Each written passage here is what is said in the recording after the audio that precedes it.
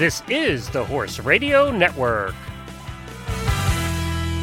This is episode 419 of Horse Tip Daily, a different horse tip, a different equine topic, a different equestrian expert every day. Horse Tip Daily brings the world of equine knowledge to you one day at a time.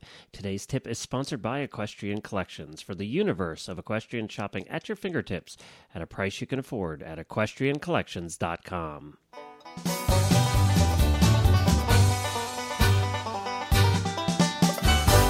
Howdy, everybody. Glenn the Geek back with you from Lexington, Kentucky, and you're listening to Horse Tip Daily. Well, today we have back with us Dr. Tanya Cubitt. She is a regular contributor over on the Jumping Radio Show, and this nutrition tip is taken off of Jumping Radio Show episode 54. You can find that at jumpingradio.com over there with Chris Stafford hosting away. We'd like to bring Dr. Cubitt back to bring us nutrition tips. She always has a lot of very good information, and we hope that you enjoy them. You know, one of the things we fight with the most with our horses, keeping them healthy and sound. And that's why we spend so much time on health here on Horse Tip Daily, because it is something that's on our minds all the time. Between that and training, this pretty much accomplishes about 80% of what we do with our horses, I think. So we're going to be back with Dr. Cubitt in just a minute. But first, I want to talk to you about Equestrian Collections Springtime. You know, Equestrian Collections offers a wide variety of spring items for you, for your horse, for your kids. You know, everything that you might want for the spring, you can find at Equestrian Collections. There are over 300 different brands at Equestrian Collections. That's 300 different lines of products over there. It's amazing the volume and quantity of stuff they have available for you and for your horses. So hop on over to equestriancollections.com for a springtime selection, and you'll find more over there probably than anywhere else you're going to go to check out for the springtime. One other thing too, at Equestrian Collections right now, they have a coupon code, and that coupon code is for $10 off your next order of $120 or more. Just do radio show, all one word, radio show, in the promo code when you check out, and you'll get $10 off your next order of $120 or more. And that's all exclusive to Horse Radio Network listeners. Well, thank you very much, everybody, and take a listen to Dr. Tanya Cubitt. Nutritional segment this week. We've had some great tips. You know, Dr. Tanya Cubitt, who joins us every other week with a nutritional tip, is very popular. We get a lot of great responses to these tips, and I even seen postings on the Chronicles forum pages as well referencing these nutritional tips. So I'm sure Dr. Cubitt will be delighted to hear that. So we're going to hear from her this week on feeding the senior horse. Hi, Tanya. Welcome back to the show. Hi, Chris. It's good to be back. Have you survived the winter? I'm slowly surviving. I've said this before, but I really can see a light at the end of the tunnel. Well, good. Well, I know that we're going to be talking about a few things in the next couple of weeks about addressing the spring needs of our horses when it comes to nutrition. But before we get to that, I think you're going to start this week with feeding the senior horse. Yes, I thought we'd touch on feeding the senior horse because in my travels really around the world, I think feeding the senior horse is one of those issues that seems to be a difficulty for a lot of people. And really, it starts out with defining what the senior horse is. You know, the nutritional management of the senior horse is really challenging, as there are no set criteria that define old age or the senior horse. The nutrient requirements of senior horses differ from other classes of horses because of their changes in metabolic and digestive efficiency that just go along with the aging process. But the first thing I like to do is determining if at all the horse is senior. And when I talk about senior, I think of what is nutritionally senior. So rather than strictly going by age to determine if the horse is senior, it's more important, as I say, to determine if he's nutritionally senior. And a horse, for me, that comes under the criteria of nutritionally senior can no longer eat its same diet and maintain a body condition, proper body condition of that 5 to 6 ideal range.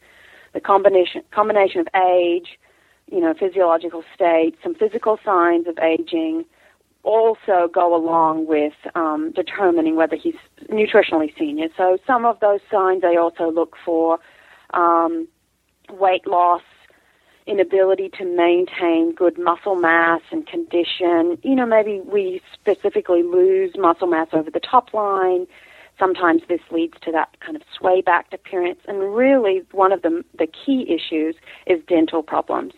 Some of these senior horses also have other complications such as metabolic syndrome or Cushing's or kidney or liver dysfunction. So when we've determined that a horse is indeed nutritionally senior, each horse must be evaluated as an individual, obviously. The main goals are like the same as other feeding programs, is to maintain an optimal body condition score of around that 5 to 6, which I think is ideal, especially in the older horses that are going to inherently have more joint problems. They've put in a lot of miles for us and a lot of years. So having an overweight horse, an overweight senior horse, is really not a good idea. Generally, senior horses are less active than their younger counterparts, so it is easier sometimes for them to be overweight. They generally have a maintenance or a little less than maintenance energy requirements. If the horse has difficulty maintaining weight, then obviously we need to put more calories into the diet. Senior horses are in good body condition, ideal body condition, have the protein and mineral vitamin requirements similar to those of a maintenance horse. Horses that are underweight, have lost a lot of muscle mass, then it's really important, not necessarily the quantity of protein that we're putting in the diet, but the quality. So it's really like feeding a baby, a young horse. We want to look at putting in good quality sources of protein, so legumes, alfalfa hay, soybean meals. The overall digestibility, especially if the teeth are worn down or some have fallen out, the digestibility is decreased. Water intake is also especially critical in the senior horse to reduce the risk of impaction colic or constipation. And as I have kept mentioning, one of the biggest issues with these senior horses is dental problems. I've dealt with some 30-year-old horses that really have no teeth whatsoever, and so then their ability to chew pasture or hay is limited or not there at all. That's where these horses still need to get all of the fiber that we've talked about in previous sessions. So, a 1,000-pound animal still needs to eat at least 1.52% of body weight, so 15, 20 pounds. If they can't chew hay, they're going to have to, maybe we have to get it from a hay cube or a hay pellet or a chopped forage. Can be used as forage substitutes. Or then the complete feeds. Now, the term complete feed means the proper definition of a complete feed. I know it seems to get thrown around, but the proper definition, in my opinion, a complete feed is a feed that you can feed your horse and you will not have to feed anything else. No hay, no pasture. Everything the horse gets is right there in that bag of feed. So then the feeding rate on a complete feed, a true complete feed, is around, for a 1,000-pound animal, 15 to 20 pounds a day. They've got high-quality fiber sources in them, like beet pulp, soy hulls. They can be usually pelleted or extruded. They can be wet, made into a mash or a gruel. I've seen horses really just slurp this up.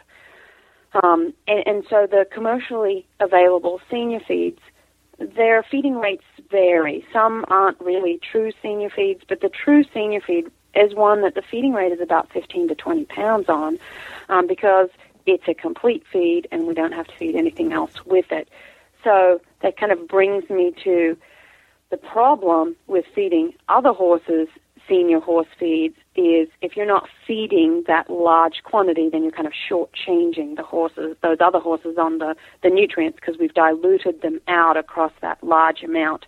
The other, just little management issues with senior horses, they have to eat a lot of food, especially if they're losing weight. We can add fat to the diet to help increase caloric density, but feed them lots of small meals frequently throughout the day, especially if they're on something like a complete feed.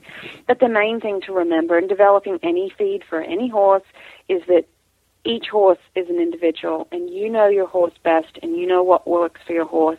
I have some 30, 35-year-old horses and that just don't want to eat anything, and the time is probably coming close to the end. So, in all honesty, if that horse wants to eat ground-up chocolate chip cookies and that's the only thing he'll eat, no, it's not ideal, but let him eat whatever he wants to eat.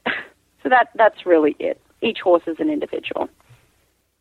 Good advice, Tanya, but it's sad to think of that, isn't it, that, there's going to come a time when they're going to be so picky that, you're just going to have to give them whatever they will eat and not what you want them to eat. It becomes very difficult. Yes, it does, especially when we get to the end and all we can do is make sure that we are, making sure they're comfortable, as healthy as possible, that they can live out their days in as much peace and happiness as they can. Terrific. Well, good advice as always, Tanya. Thank you for that. And you're going to be back, I think, in a couple of weeks to start talking about things that we have to consider for the spring season.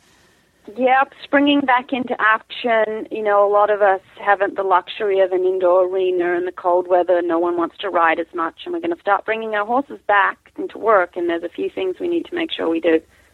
Excellent. Well, looking forward to that. Thanks again, as always. Well, thanks again to Chris and Dr. Tanya Cubitt for joining us here on the Horse Tip Daily Show and for allowing us to use the tips. This was off of Jumping Radio Show, episode number 54. You can find it at jumpingradio.com if you want to listen to the rest of that episode. Well, we'll be back again tomorrow with another new expert and a different horse tip. Until then, stay safe, everyone, and wear your helmet. The Horse Radio Network and the Horse Radio Network hosts are not responsible for statements of guests or their opinions. Use your own judgment when listening to the tips provided by the experts on Horse Tip Daily.